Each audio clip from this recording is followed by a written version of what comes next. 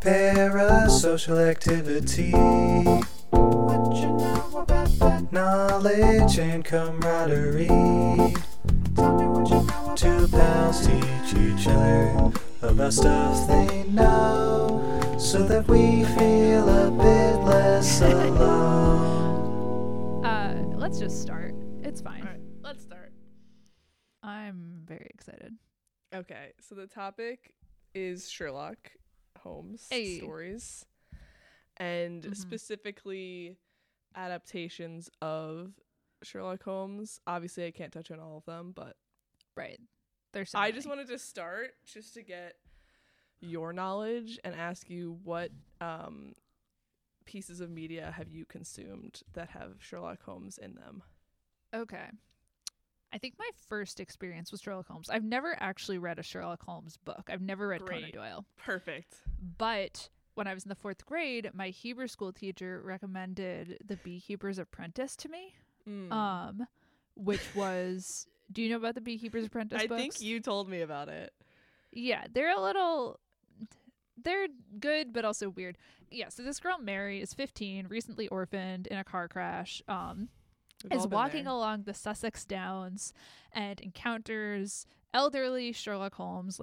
And even though they're 40 years apart in age, she's his intellectual equal and she becomes his course. apprentice. Okay. And so she solves mysteries with him. And then as the books go on, she and Holmes hook up and get married. Hold on. That's interesting. Did you enjoy that, or did you feel like it was kind of jumping the shark? No, I was grossed out for sure. Yeah. See, I am so impressionable. I would have been like, that seems right. No, it made me really uncomfortable because it's after a dangerous adventure, he kisses her and it's I've been wanting to do that since the moment I met you, he muttered into my neck. And then she's like, Holmes, when you But I met was me, 14. you thought I was a boy, because she used to wear a cap over her hair. And he was like, yes, so imagine my relief when I realized you were a girl. I think that was the line. Oh. Anyway. Sounds like you really made an impression on you. Yeah, it is weird. I think I only read that book once, maybe twice. It is weird that I remember that. The second book is really good. I actually think I like that one better. The first one's kind of vignette-y. The second one's good. Anyway, so I read those when I was young.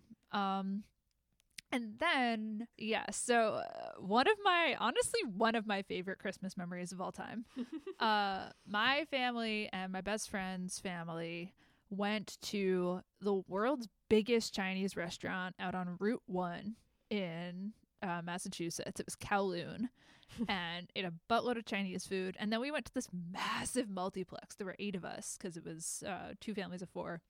And I think it was in sets of, sets of 3 maybe. We all went to see different movies. So my sister and her friend and a parent went to see Alvin and the Chipmunks, and my parents saw The Blind Side, and I think my friend's dad by himself went to see Avatar. Oh no. And my friend and I and her mom, I guess, went to see Sherlock Holmes. And I was so into it. It was just the right amount of scary for 13-year-old me. Aw. Because it's good and spooky, but then it's all explained. Sure. So when you told me that you were going to do a Sherlock Holmes episode of this podcast, I went and rewatched it for the first time in 10 years because it's on Netflix. Yeah. And I hadn't realized, I don't know, I think I was just getting into streaming things illegally. I think that's why I was able to watch it so much. But I had not realized how many times I had seen this movie because beat for beat, it was so familiar. Wow. It was You thought it was remembering worth a dream. rewatching that many times? I was so into it. Huh. Oh, the score, the score's animation in the the din, Yeah, din, yeah, din, din. I think it's Hans Zimmer did the score. Does that sound right? Yeah, it was nominated for an Oscar, the score. Wait, maybe it wasn't Hans Zimmer. Now I quit Firefox to Well, allow this it to is run Hans better, Zimmer. so- You are correct. Heck yeah. Doing this podcast has made me so aware of how often I casually toss out trivia. Oh my gosh, because then I have to fact check it. Yeah, that's why I have the IMDb page open and the Wikipedia page open. Nice. Yeah, so like also the animated title sequence with like the it's really good. The city where it looks London, like it's drawn up. Yeah, like their cool banter, like he and Watson like beat someone up, or Watson like saves him from someone at the beginning. They beat the dude up, and then Holmes is like, "Always good to see you, Watson." Like it's so classy. Sure. So yeah, I I'm had happy a you really liked good it. time. I'm so grateful that you had me revisit this movie. And then finally, the third stage of my Sherlock experience is that I was a big Tumblr kid. Oh, okay. And so I was deep into the Super Hulock fandom. You at were one time. okay. I wasn't sure because you didn't watch Supernatural. I did. Oh, I didn't watch. You're just I didn't watch a rewatching lot of Supernatural.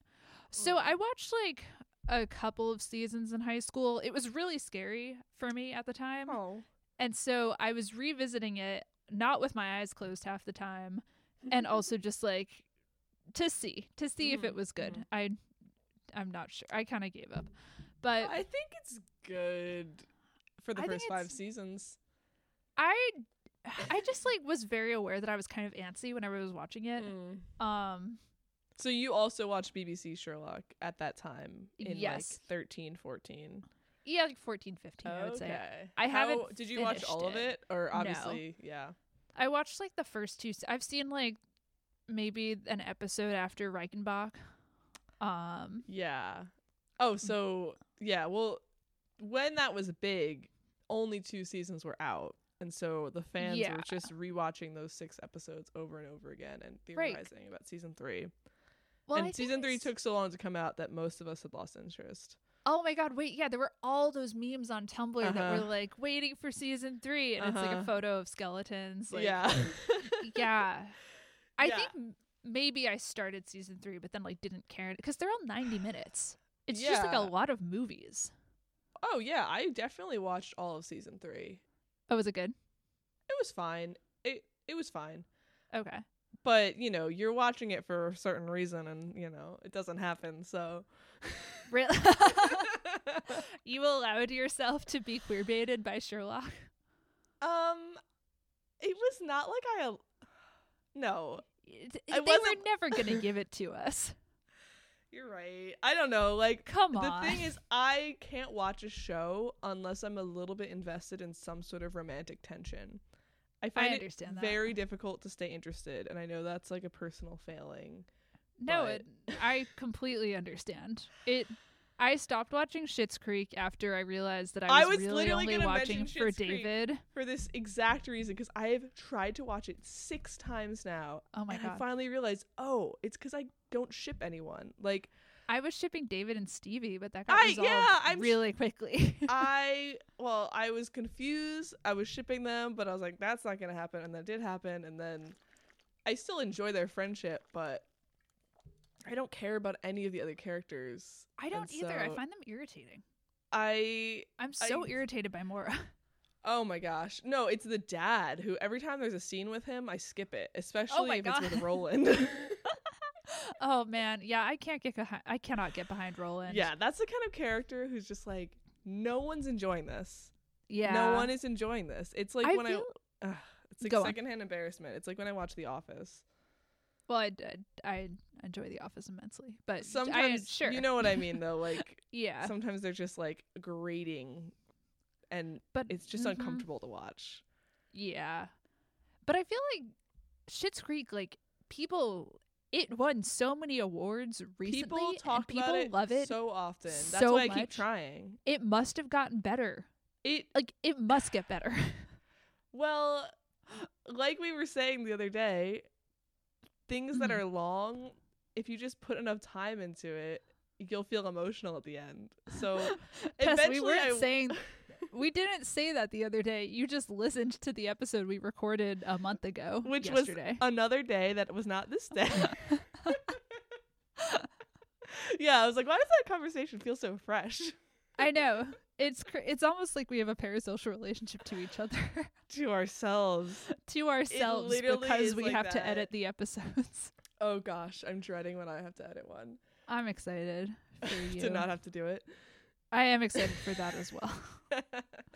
But it's fine. I still have to tackle the musical episode, which we may or may not even we might not even use it depending on how it turns out. So it might be like a practice. People listening to this are like, what episode? Yeah, the secret episode. Well, you know what? The lost episode. That happens a lot in Sherlock Holmes stories, which I love. Is like John will be like, the case of the whatever, and then you'll be like, oh, I want to know about that. And he never tells you. He's like, Whoa. oh, that case happened last week. Coy, John. Yeah, he does it all the time. Damn. But anyway, so you watched BBC Sherlock. I did. Did you like it? Yeah, I liked it. I liked, I mean, it's weird when you are like so entrenched in Tumblr. Yeah, it's impossible to experience it in like a non-fandomy way. It's like you can't separate it from the memes. Like even when you said John just now, in my head I was like John, like JAWN, because that's how everyone like phonetically types out Sherlock saying his name. It's always weird when you realize that like super fandom stuff is also enjoyed by like a general audience. Yeah, like when Fleabag came out, when Fleabag season 2 came out, I knew all these adults who were like, oh, well, I knew Andrew Scott because of Sherlock. And I was like, yeah, we all knew him because of Sherlock. That's strange that you also watched this with none of the like horny context I watched it with. Yeah, like one time I was watching Sherlock in my basement and my brother walked out of his room and he was like, oh, I thought I heard that show. I haven't watched this in a while. And he sat down and watched it with me and I was like, what?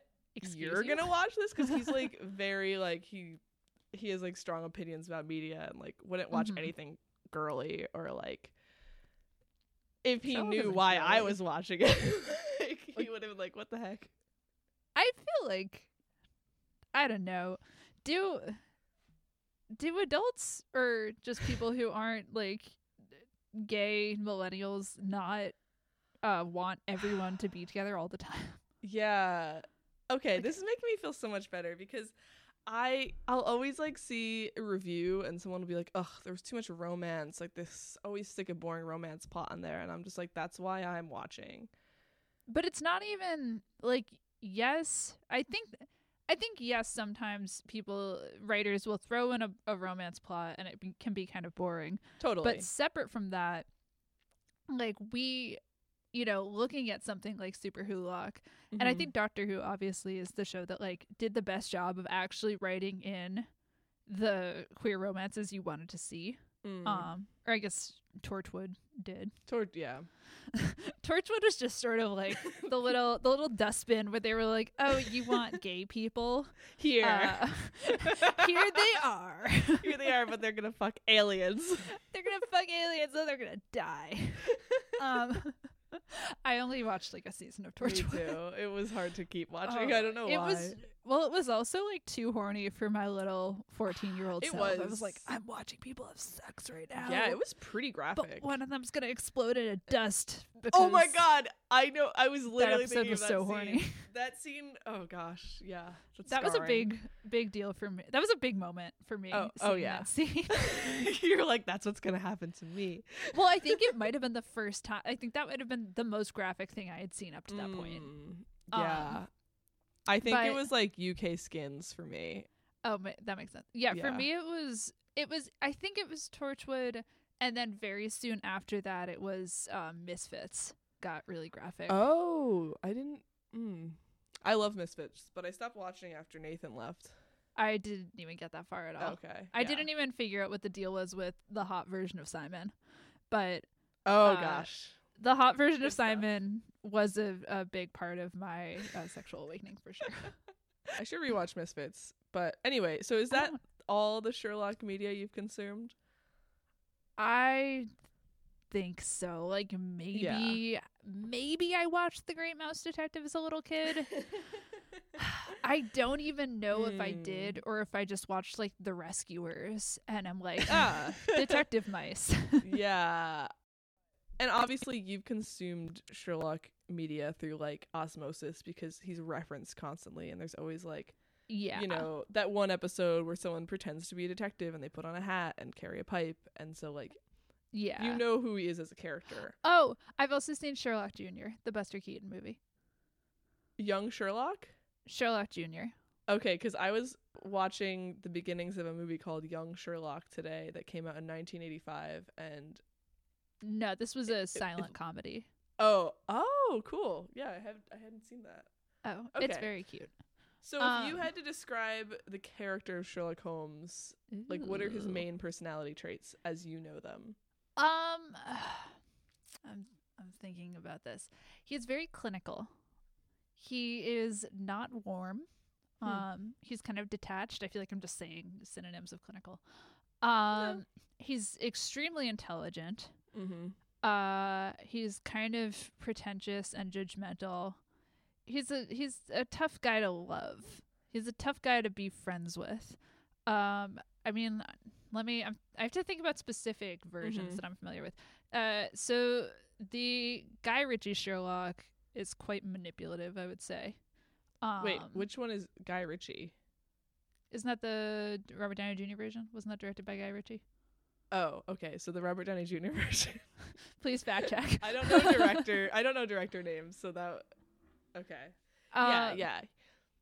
Okay, yeah. So he's very manipulative. Yeah, and like a little mean. Yeah, kind of mean, unkind. Often so. I don't remember. I mean, you probably know this better than I do. I know that in the BBC series, it is canon that he has Asperger's. Is it? I believe. Did they say that in the show, or did the showrunners just kind of say that later? I think at one point, and maybe I've actually misinterpreted this. So at one point, John says something about he likes patterns, something. It's part of his thing. And then someone I knew who I went to high school with who had Asperger's was really was on Facebook. Like, tonight's episode demonstrated that Sherlock is an Aspie like me. And so what made me think of that was mostly that Sherlock often, first of all, likes to demonstrate his cleverness, and often does it. This happens in both the Robert Downey Jr. movie and in the BBC program. Does that at the expense of the people he is analyzing. In the Downey Jr. movie, he, describes John's fiancée Mary, and reveals that her fiancé died, only he assumes that she left him because he was too poor. And then in Sherlock, there's that embarrassing scene where Molly, that's her name, right? The lab technician girl. He's like, oh wow, your like lipstick matches the wrapping paper on this box, which is an effort to like make whoever it's for be attracted to you, and then it's for him. And she calls him on it. She's like, why are you so unkind? So yeah, I would say those are, but also he can be very loyal. Like, even though he tends to hurt people often unwittingly, or because he has very little awareness, he is, consistently very loyal to John. And in The Beekeeper's Apprentice, which, introduced, like, basically Watson is a character, but he shows up very rarely. Like, Mary is kind of the new Watson. He is also very loyal to her. Interesting that, because John also married someone named Mary. Yeah, that is weird. Choice. Yeah. I feel like that is exactly how most people would describe the character. And that's, like, mostly right, but also not at all right. Okay. Like, if you read the books, which I did this year. All of them? Almost all of them. I'm in the last case book where he's retired, and I kind of stopped reading them because I was getting sad that it was going to be over. Oh, yep, I feel that. I didn't want to like run out of new content, so I've just been rereading the old ones. I used to not finish books. I have many books as a child that I was like 20 pages from the end of, and I just never Wow. finished. That I couldn't do, but I cannot finish a TV show. Some of my all-time favorite TV shows, I have never watched the final episode. Just the final episode? I've never finished Orphan Black, which is crazy because I was obsessed with that show so much that I've watched season 1 probably like 6 times. Damn, you should just take the plunge. You should finish it. I know. I never finished Smallville. I used to love that show. I've But been anyway. Hmm. So when I started reading the original books, Yeah. I was so pleasantly surprised by how nice Sherlock is Oh. and polite and conscientious. Like in the first story, he meets John and John needs a roommate. He needs a roommate. And he's like, hi, nice to meet you. Like, sorry, I am kind of like tough to live with. Like, sometimes I shut myself up and I could be a little bit messy. So just, let me know if that's a problem. And Whoa. John's like, it's okay. Like, I'm really lazy. So we're both flawed. And it's not like this horrible man, like in the Robert Downey Jr. movie, he's just like terrible. He's like shooting guns in the wall. And he just keeps like testing sedatives on their dog. Yeah, well, that actually does happen. Oh. Well, no, it doesn't happen all the time, but there is one. Actually, that's the first story. The study in Scarlet, he tests a poison pill on a dog, but only because he says, "Oh, John, weren't you supposed to put that dog down yesterday because it was dying?" And John's like, "Oh yeah, I forgot." Well. So he tests it on the dog, and then the dog doesn't die, and he's like, oh man, I was wrong. And then the dog does die, and he's like, yes. Wow, that sounds not warm. That sounds very clinical. Well, yes, he is. No, you're very much right. He's clinical. He is focused on his work above all else. Like, that is his main priority. Yeah.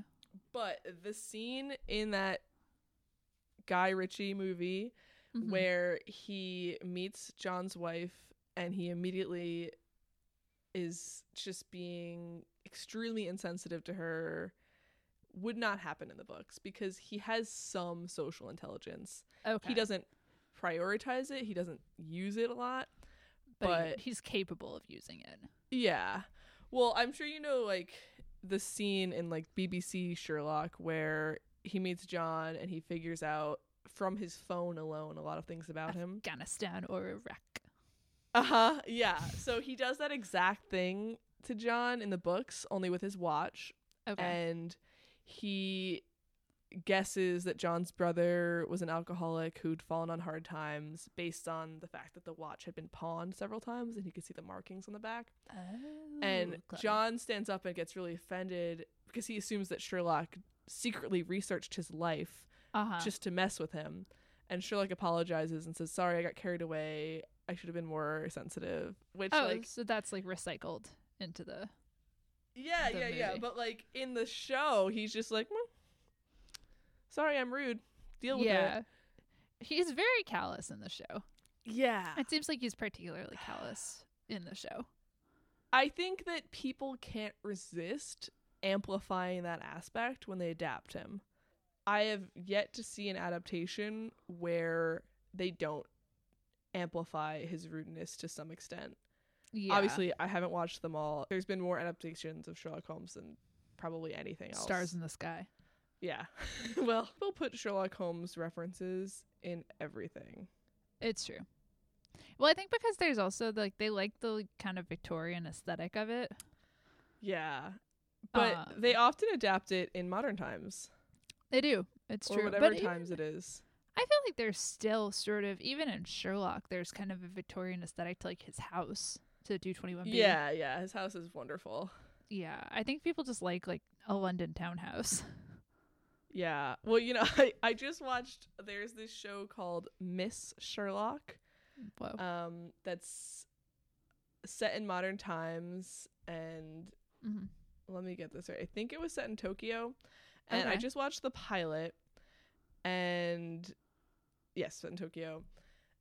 And the woman playing Sherlock is immediately introduced while doing an autopsy on this woman's husband, and the woman comes in and starts sobbing at the sight of her husband, and Miss Sherlock is just like, I need to ask you questions about your husband. And everyone's like, oh, she's so rude, like so insensitive. Dang.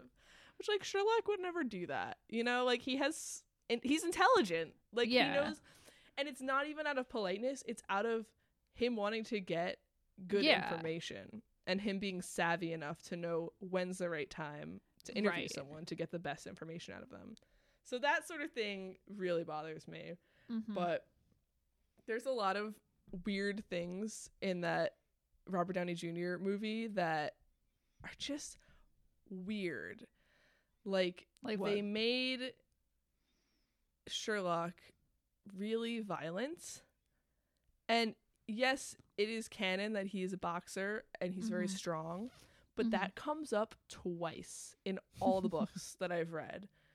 You never see him boxing because it's not interesting to the story. I mean, I feel like that was very much, they were just like sexy action Sherlock. Yeah, but I think that you could make sexy Sherlock and not change anything about his character, because he is a very impressive person just on the basis of being extremely confident and gifted at his craft. And that, I just wish that someone would just like let that be enough. You know what I mean? Yeah. Instead of having to add a bunch of shirtless scenes. I feel like the Cumberbatch version doesn't really sex him up that much, and people are still like so horny for Cumberbatch.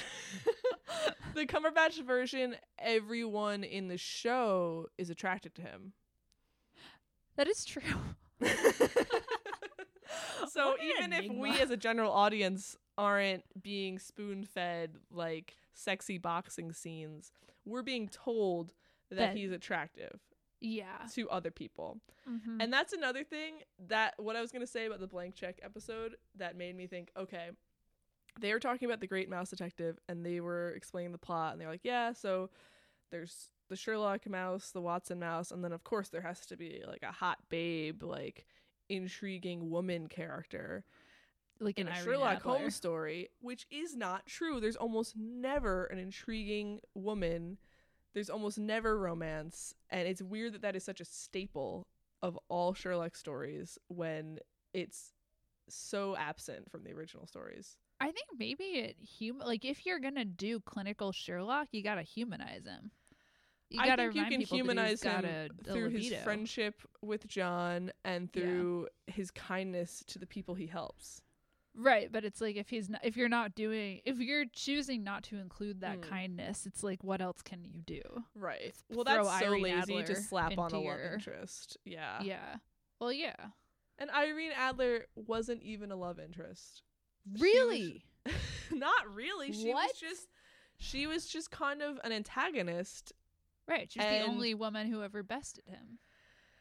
Yeah. Well, yeah, and it wasn't really that dramatic. It was just she realized he was wearing a disguise, and well, she guessed. And so that story, I like that story. It's like some fancy king comes to Sherlock for help, and he's like, oh, my ex has photos of me, and if it gets out, I won't be able to marry this duchess or whatever. So Sherlock goes to her house and pretends to be a homeless guy and gets in a fight, gets invited inside, and then has someone start a fire so that he can see where her head turns to see where she might hide something important. Oh, that's in the BBC version. Yeah. Only so they make her be naked in it. And he's a priest. Yeah. And then when he comes back, she's moved it, and then she sends him a little letter to say, haha, I win. Ha ha ha ha. Yeah. That's it. And she's never seen again. She's mentioned once or twice. Yeah. But I just think that it would be nice if they made a story where they, leaned into the fact that Sherlock isn't interested in women, because that's an essential part. No, it's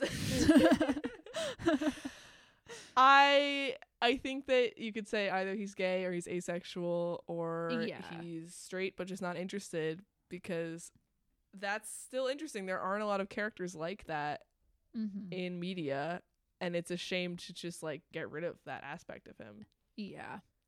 Well, I feel like I remember on Tumblr, a lot of people were like, "Oh, he's asexual, but he's homoromantic." Yeah, sure. And that's that could be interesting too. In the text, is there? Does it feel like there is a romantic? The affection between him and John is of a romantic nature in the Conan Doyle stories.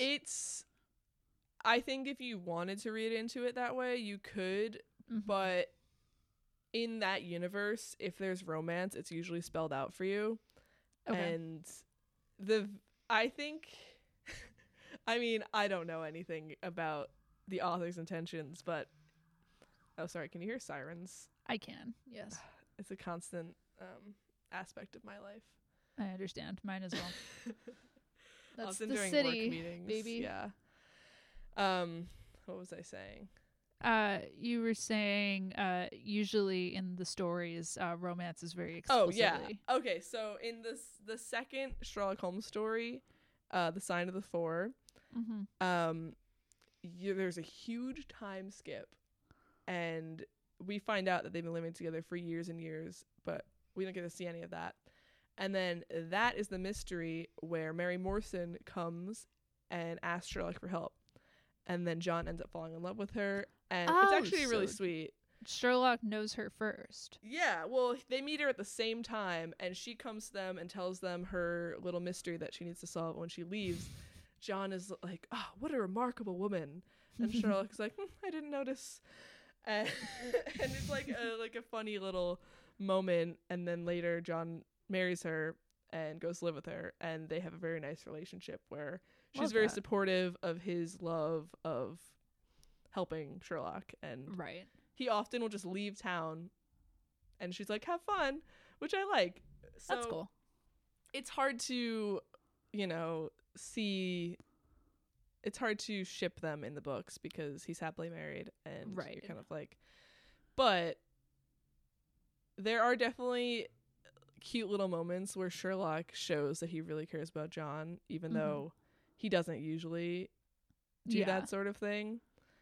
Like what? In the Cornish horror story where Sherlock suspects that there's some sort of poison gas that's being used on people, and so he tests it out on him and John, and then they both start to feel really faint and dizzy, and they're about to pass out and die, but then John like snaps out of it and like tackles Sherlock out of the room, and Sherlock's like, "Wow, that was really stupid."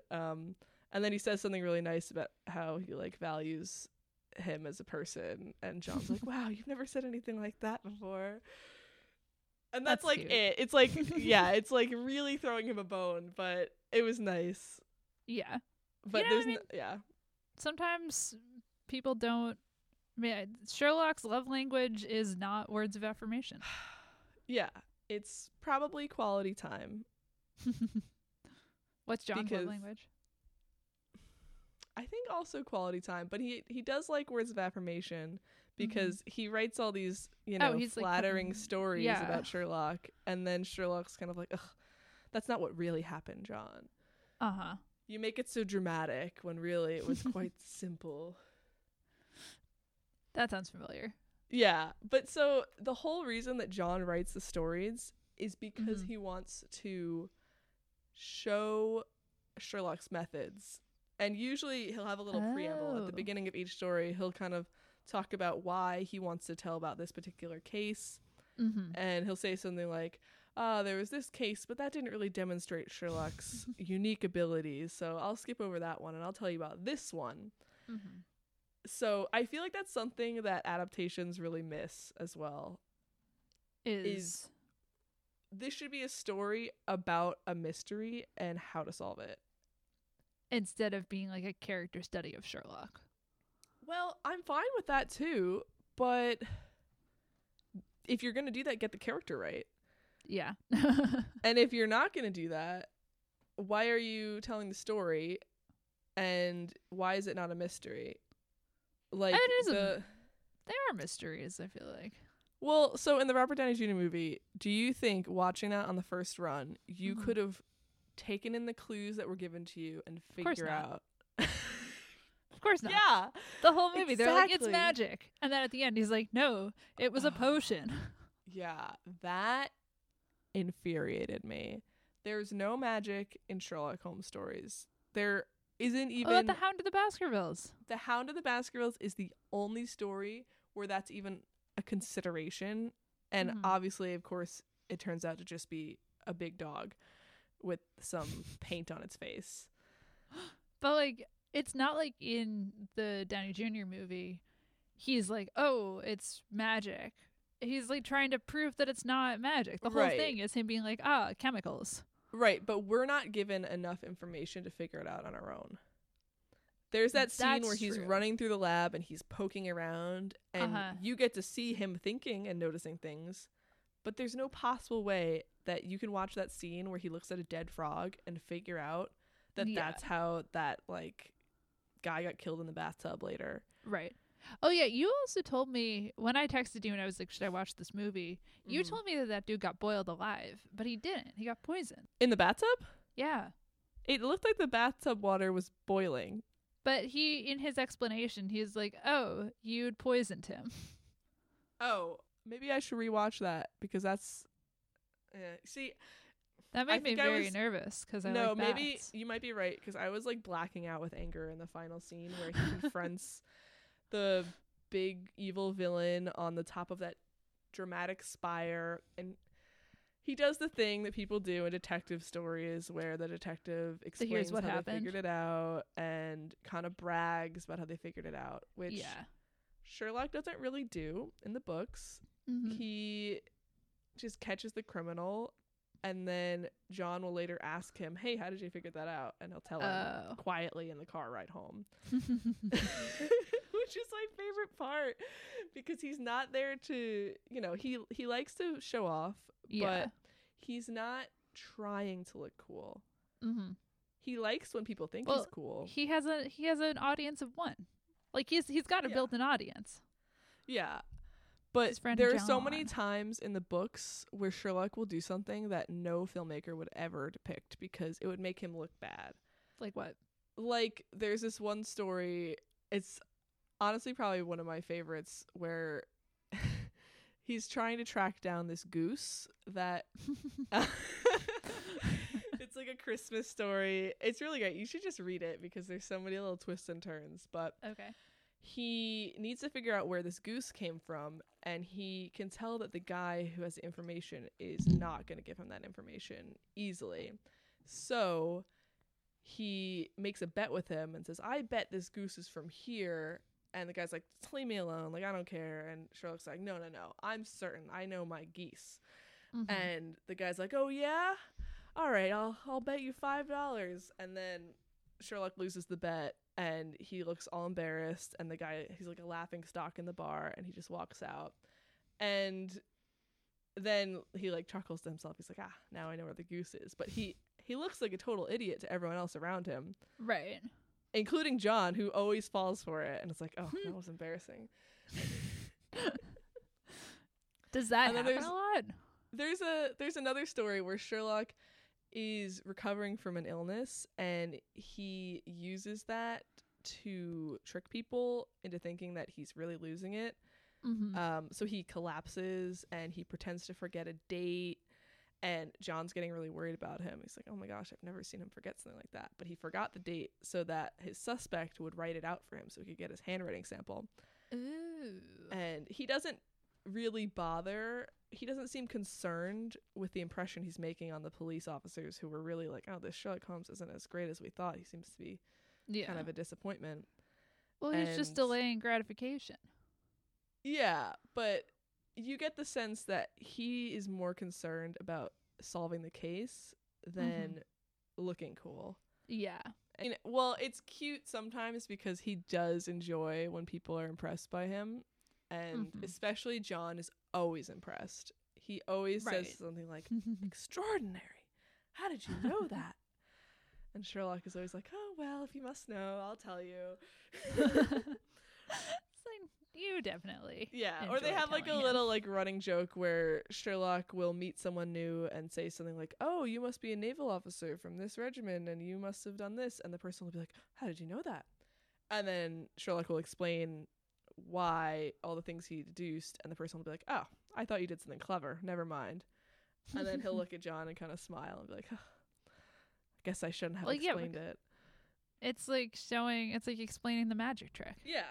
So he kind of, makes fun of himself, and I don't know. I feel like that kind of character is too subtle for some people, and they just don't want to, have that for some reason. Right.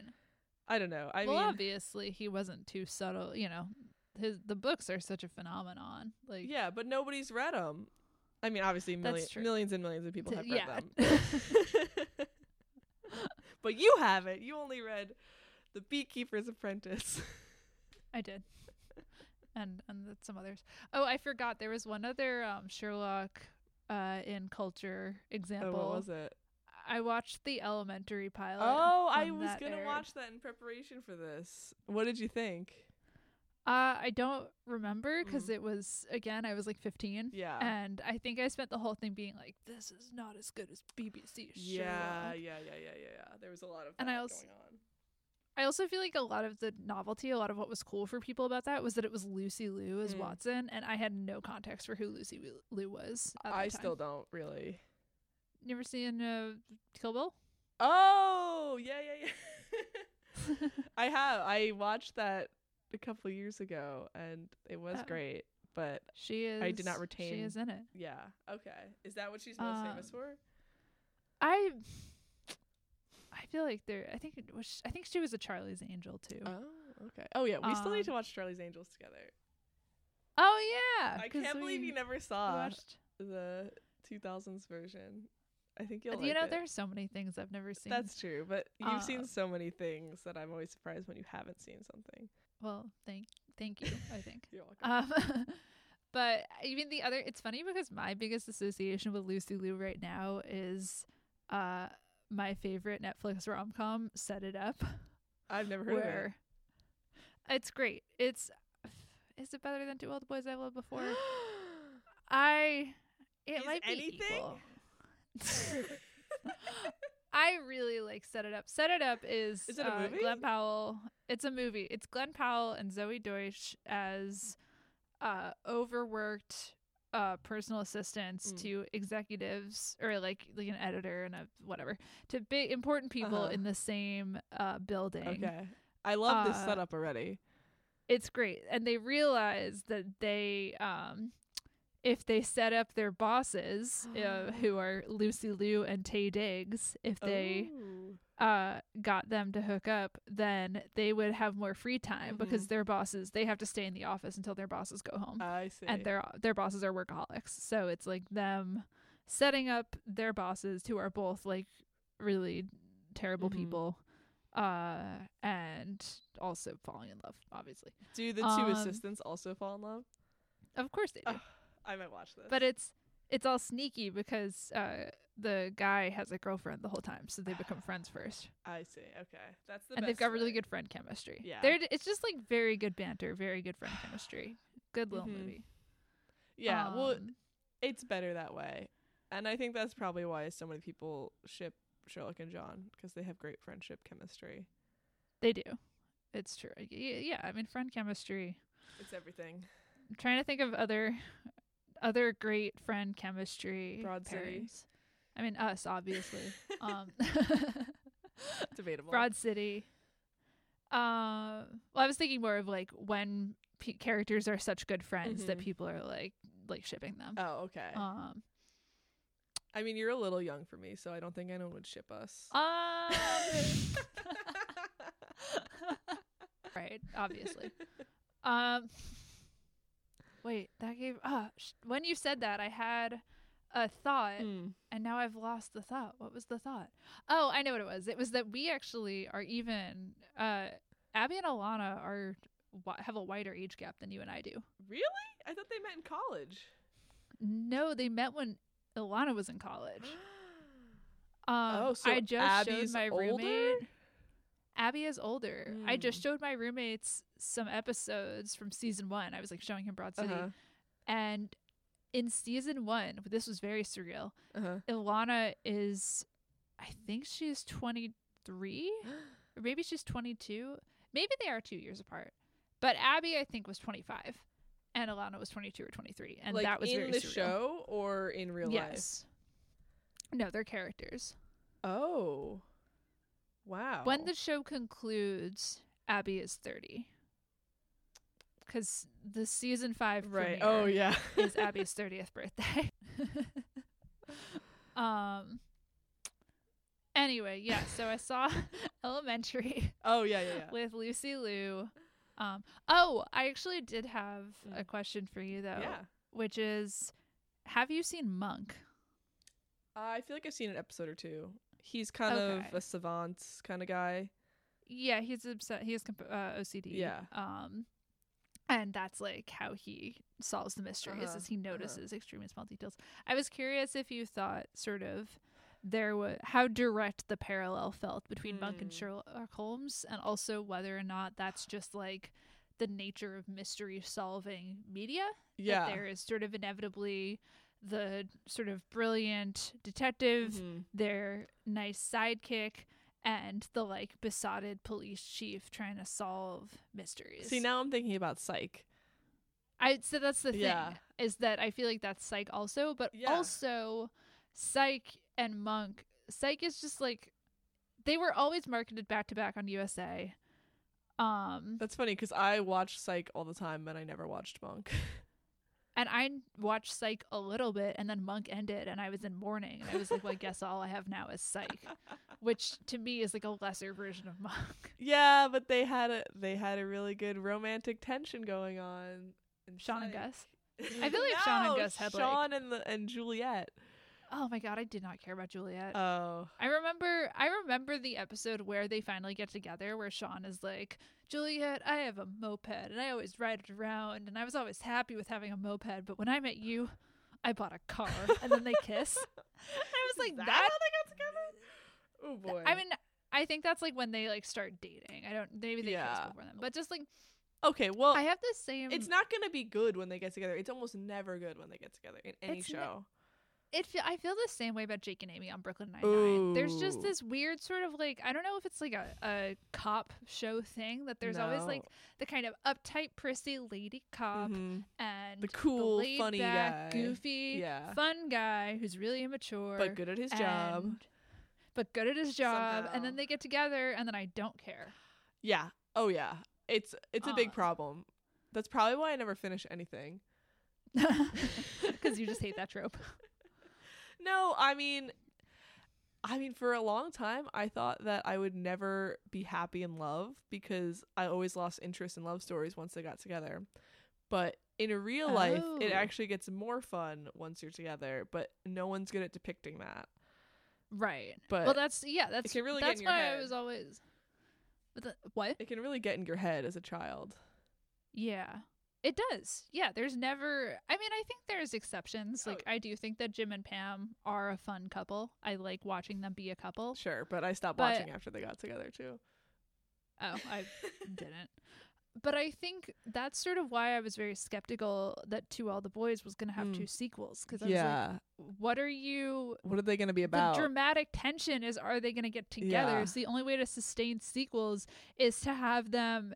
is to, like, make a problem. Which is what I have not seen either sequel, but I know that is, each sequel is like, oh, her other love interest is here. Or like, oh, she should move to New York and not go to college. Did you with watch Peter. them both? No, I've just seen the ads. Yeah, I tried to watch the second one and I got bored. Yeah. It just like, it's the same honestly with Bridget Jones' Diary. I never wanted to watch the sequels because I was like, I want her and Mark Darcy to be together. I never watched those. You never watched even the first one? Were they movies? Yeah, no, Bridget Jones' Diary. Oh, that movie rules. You should watch it. And read the book. Oh, there's a book. Oh, that makes sense. There's a book and there's sequel books. Like, Edge of Reason is based on the book Edge of Reason. I want the happily ever after, and then I want case closed. Yeah. Or I want them to stop. The only way it works is if those people stop being sort of the main point of tension. Yeah. If they're just like a steady couple and then you're worried about someone else for a while. Even that then I don't want to watch because I'm like, that being said, the parents on My So-Called Life, I never get tired of watching them be in an ongoing relationship with each other. Is that a sitcom?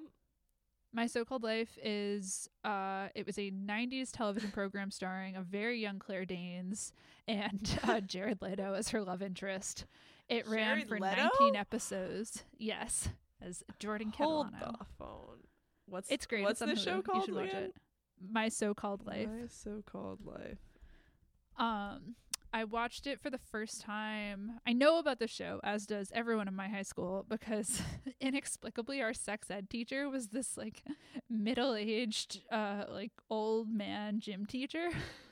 Like all gym teachers. Who like all gym teachers, ideally not like all sex ed teachers. Okay.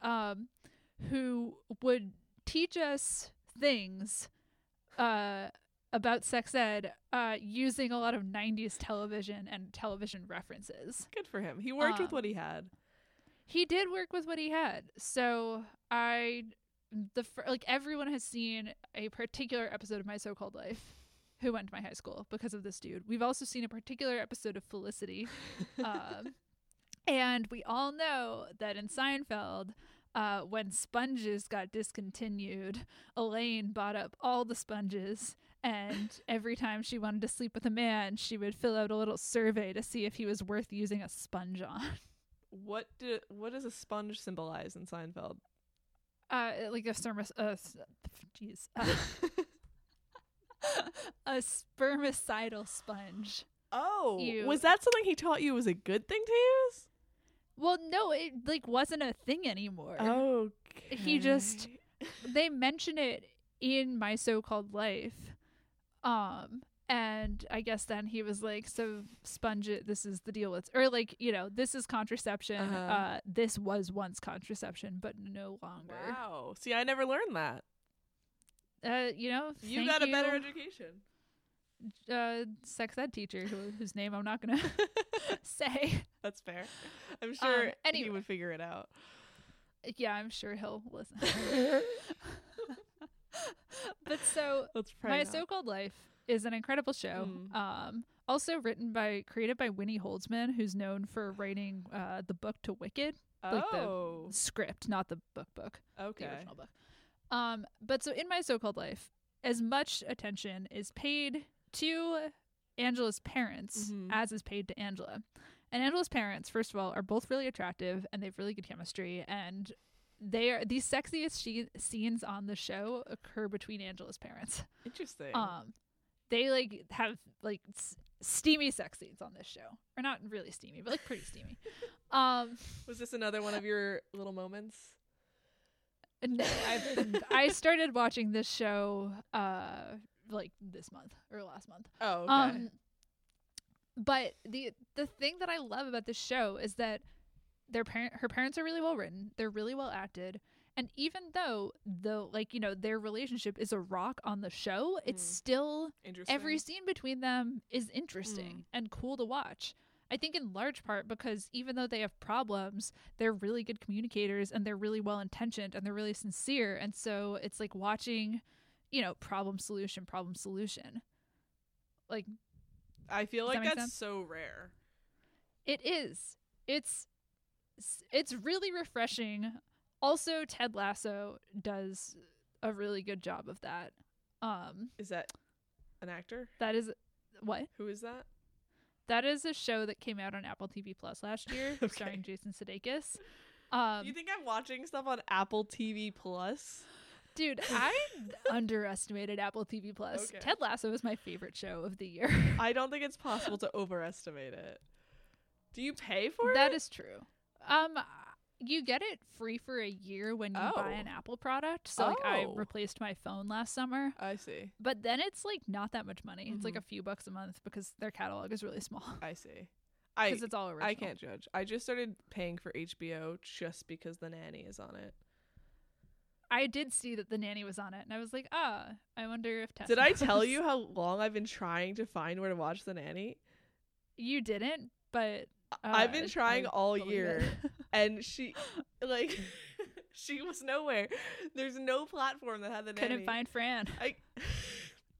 There's a great episode called Where's Fran? Why would they not call it Can't Find Fran Fine? I mean, there are so many episodes. There's probably another one where that happens. But that's why I didn't finish Riverdale, is because I found out The Nanny was on HBO and I immediately bought a subscription, and I'm now on season 4. I'm really happy for you. I'm so Have happy. you seen all of The Nanny? I only ever watched it live or on like TiVo, so I probably haven't. Cool. Whatever. Did you not TiVo things? I DVR'd things. Oh, see, this is our 2-year age difference really showing. What is the difference? TiVo was the first product ever to have this feature. Was that the one that was like doo-doo? Doo-doo? I don't know, but I remember my sister It would make that begging my noise. parents to let us have TiVo, and they finally did, and we got to record all our favorite Friday night shows. Nice. Yeah. I think it's kind of the same. Is TiVo like a brand? Like Yeah, it's just like a device that you hook Okay. up, and you can schedule it to record whatever thing you want, and then you can play it back and save it. But Right. yeah, we used to watch The Nanny, and they would kind of show the episodes out of order, so Right. I definitely didn't catch them all. But that, I think, is a Okay. great example of great romantic chemistry, and they do such a Right. great job not letting them get together and just letting that just have them have the will they won't they for like 4 seasons, and then they get Oh. together, and then then are they they get steady? married, and then the show continues to be great. Wow. Yeah, it's I so love that. wonderful. Mm-hmm. But Yeah, let's just, I think that's need the that. solution, is just healthy couples Mhm. facing problems by communicating about them. Because so many bullshit problems in TV shows where they're like, oh, now it's boring because we let Rachel and Ross get together, are caused because they're not communicating with each other. Yeah, because writers Like- don't know how to write relationships. I mean, as someone who has tried to write relationships, I can attest to that. It's hard. Yeah. But like, fucking, how you solved that they were on a break problem? Talk to each other. Talk to each other. Say, let's take a break for X amount of time, and we don't have to be monogamous. Ooh. Or we do. Yeah. But you can't get mad when you haven't set a boundary. Get mad. I mean, you can't. You can still be this is- hurt, and then they could have You talked can still about be hurt. that. Talk but- about it. Yeah, this actually Yeah. segues nicely into my third point, which About Sherlock Holmes. which is the topic. We can also later on another day talk about the best way to portray relationships, which I think is very interesting. I do as well. But my third thing I kind of wanted to talk about is how Mhm. I would adapt a Sherlock Holmes story if I was given the power. Okay. Yeah, and I'd love to know if you have any ideas. But I don't know the source material. well, I that's don't think okay, I'm- because the thing is, this is my own problem, is that I always want adaptations of books to be faithful to the letter, and they never Mhm. are, because it would be a really bad movie if they were. It would. And sometimes people just want to make a good movie, and Yeah. that's fine. But I like to make things that are, well, not that I'm a producer, but if I was, I feel like if you're going to adapt something, try to be faithful to the characters at least, Yeah. and the overall point of why these stories exist. Cough 2020 Rebecca on Netflix. What's that? The new Netflix adaptation of Rebecca starring Lily James and Armie Hammer. Oh, is Rebecca a book? Should I know this? Oh, yeah, you'd love Rebecca. You should read it. Okay. It rules. Okay. It's a early 20th century novel. But that movie, literally, there's like this stupid epilogue that negates the entire, it's not in the book, it negates the entire point of adapting Rebecca. Yeah. So, well, the thing is, you can adapt something and make it your own. Like The Little Mermaid has the same thing where they totally change the ending to make it happy, and so she just doesn't turn into sea she foam. doesn't collapse into sea foam to express her gay angst. And What? you know, What? Is there a queer reading of The Little Mermaid? there's only a queer reading of The Little Mermaid. Is it that gay people dress like Smee? No, that's the bi reading. Okay. That is credit where credit is due. That's from Blank Check.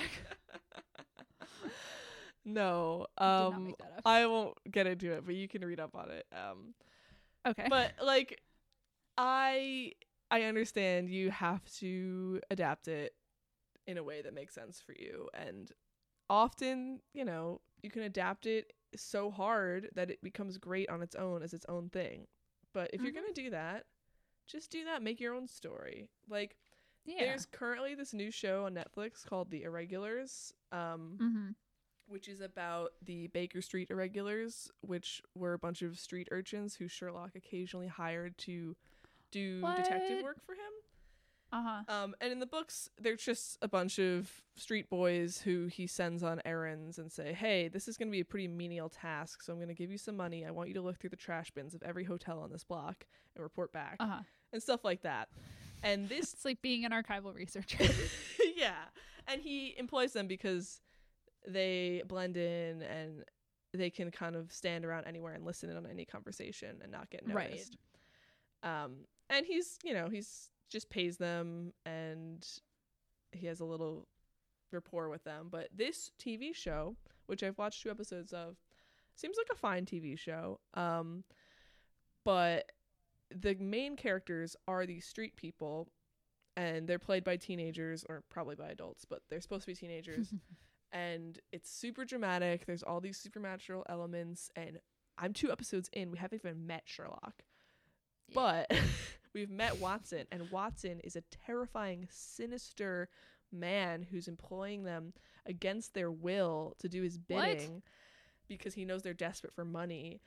And yeah. Damn. So what I'm saying is that is so unfaithful to the original that why don't you just make your own show about the thing you want to make your show about? You know what I mean? Yeah. And have people just be like, oh, interesting. This feels like it was influenced by Sherlock Holmes. Like it's set in Victorian London. And it's about detective work, but you could have... Well, then it's just Peaky Blinders. Yeah, which I should watch that. Is that about detectives? I haven't watched it. Me neither. It's probably... It seems like it's... I don't think that's what it's about. Okay. But it's definitely set in England. Yep. And I know that the main guy in it was in a movie with Harry Styles. Was it Dunkirk? Yeah, the movie, yes. Yes. Oh, maybe I'm lying. Maybe he's not in it, but...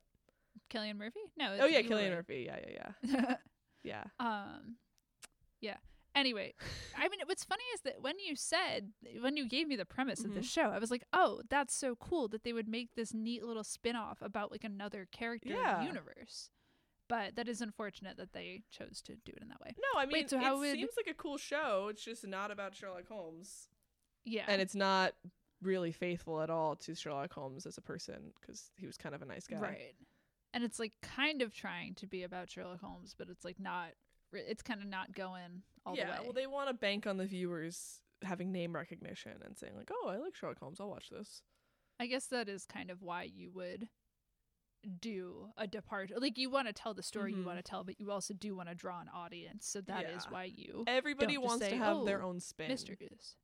Yeah. And no one wants to do a line by line adaptation because they want to put their own mark on it. Right. Which I get, which is why I'm proposing my adaptation, which is an exact, as close to possible adaptation, same setting, same plot line, same characters, except every single character is played by a woman. Every single And it's just not explained. It's like colorblind casting except with gender. And by a cis woman or just a non-cis man? Yeah. Just my other idea is to just swap every gender. But okay. But would you, in the version you just proposed, is every character played by a cis woman or just a person who isn't a cis man? I'll do option 2. Okay, so there are like trans and non-binary actors as well. Yeah. Okay. I wouldn't limit it, but I just think it would be interesting to just do that just for fun. Yeah. Because that would be the only thing I would change, and I think it would be it's what I would watch. And I would have them have romantic chemistry and get together at the end. Oh my god, of course. Well, that's not faithful to the text. Well, that's just my one idea. And then okay. Well, see, when I listen to them on tape, and when I'm listening to them, I'm often like picturing the characters, and I'm just thinking, I often try to picture how I would adapt it into a movie.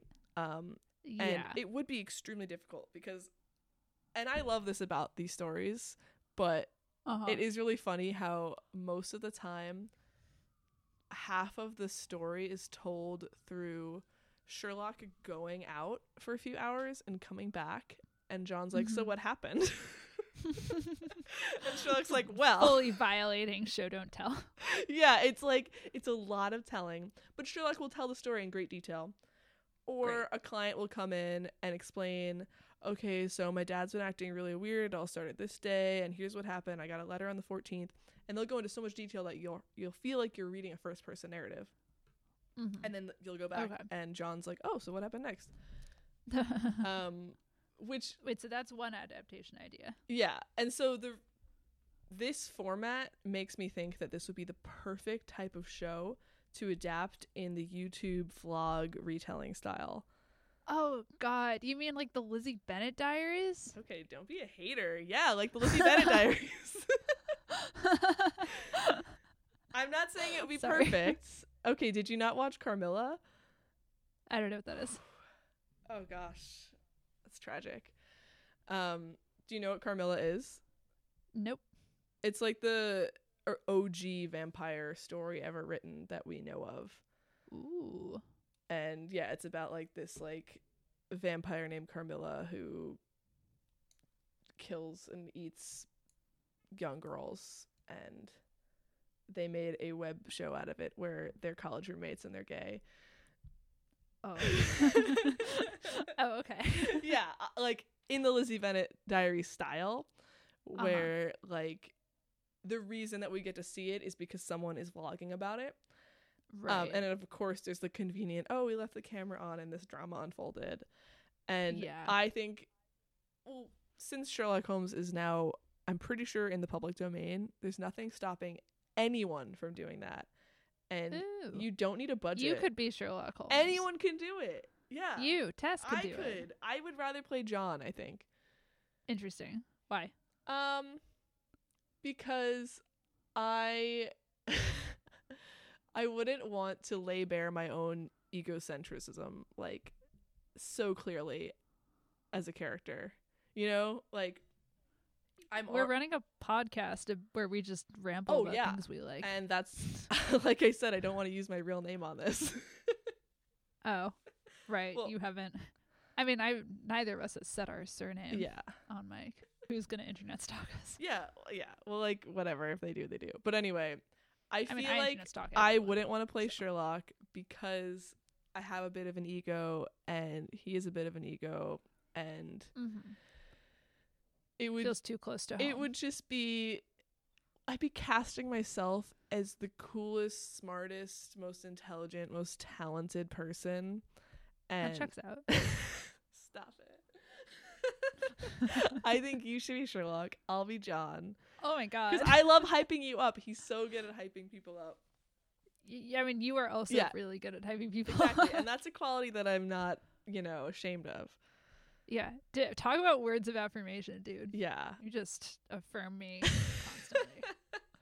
You're so good at that. Great job. Aw, now you're affirming me. I know.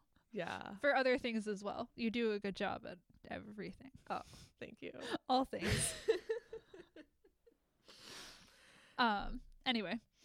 Anyway, I also, the other idea, not even idea, just a thing I want someone to do for Sherlock Holmes adaptation is just adapt the stories that are more boring, because no one is brave enough to do that. They all want to do the Moriarty. The Reichenbach Falls. Yeah. They want to make, like, Sherlock this epic hero and the villain this crazy, obsessive, like, world-shattering villain who is also obsessed with Sherlock and wants to kill everyone. And I think the best Sherlock Holmes stories are when someone comes to him with a very unique problem that's not even life-threatening, just something odd. And then he goes and helps them, and then at the end they're like, well, that was interesting. And it doesn't even make the news. Like, there's this one really great one where this woman comes to them and she's like, hey, like, this is kind of a weird problem, but I don't know if I should take this governess job. And Sherlock's like, well, why not? And she said, well, the guy who hired me wants me to cut my hair and insists that I wear this vibrant blue dress, and he'll pay me triple the rate. That sounds like he just wants her to dress up like his dead wife. That sounds like some Vertigo His wife shit. is alive. And so Sherlock is like, you know, if I had a sister, I wouldn't want her to take this job. But if you really need the money, I think you should take it and just send me a telegram if things get weird. And then she sends him a telegram, and then he goes to visit her with John, and then they find out, like, that they locked their daughter in the basement or something like that. And her suitor, like, was told, oh, she doesn't love you anymore. And so they hired this governess to sit by the window and pretend to be her so that he would think she was all right. And and then that's some psycho shit. Yeah. Wow. And do you think Alfred Hitchcock likes Sherlock Holmes? Yeah, like, but also, like, it's just funny, like, and it's a self-contained story, and it doesn't have to be this epic, and it could still be really interesting and fun, and no one ever does that. At least, you know, I didn't watch all of them, but I tried. Right. Probably no one. Yeah. And probably if someone made that show, it wouldn't be popular. Probably, but you'd watch but it. Parks and Rec is popular. Nothing happens on that show. That's true. Yeah, also Seinfeld. Exactly. I think Sherlock would actually make a great, like, multicam sitcom. That I would be very curious to see. I would absolutely watch that. I would as well. Would it be modern day or would it be not modern day? I think it has to be Victorian setting, because another thing I love about the stories is how often Sherlock uses advanced technology to figure things out. Like, he's still excited about the invention of the telegram. And that's cute. At one point he tricks some villains into thinking he's playing his violin in the other room, but he's actually playing a recording of a violin, and that's such a foreign concept that they don't. The modern gramophone. Yeah, he's like, haha, I tricked you with this modern technology. I love that. Yeah, I love it too. And you really would lose that with the modern day setting. Right. It's true. But you get instead so many cool shots of Sherlock texting. All right. Well, that was, I reached my 3-pronged points. Okay. And do you have any disagreements or comments on my thesis? Or do you think I was absolutely right in every situation possible? I think you were sovereign of Sherlock analysis. You should adapt it. You should play the characters. Will you play Sherlock for me? I will not act. Really? I feel like you're a good actress.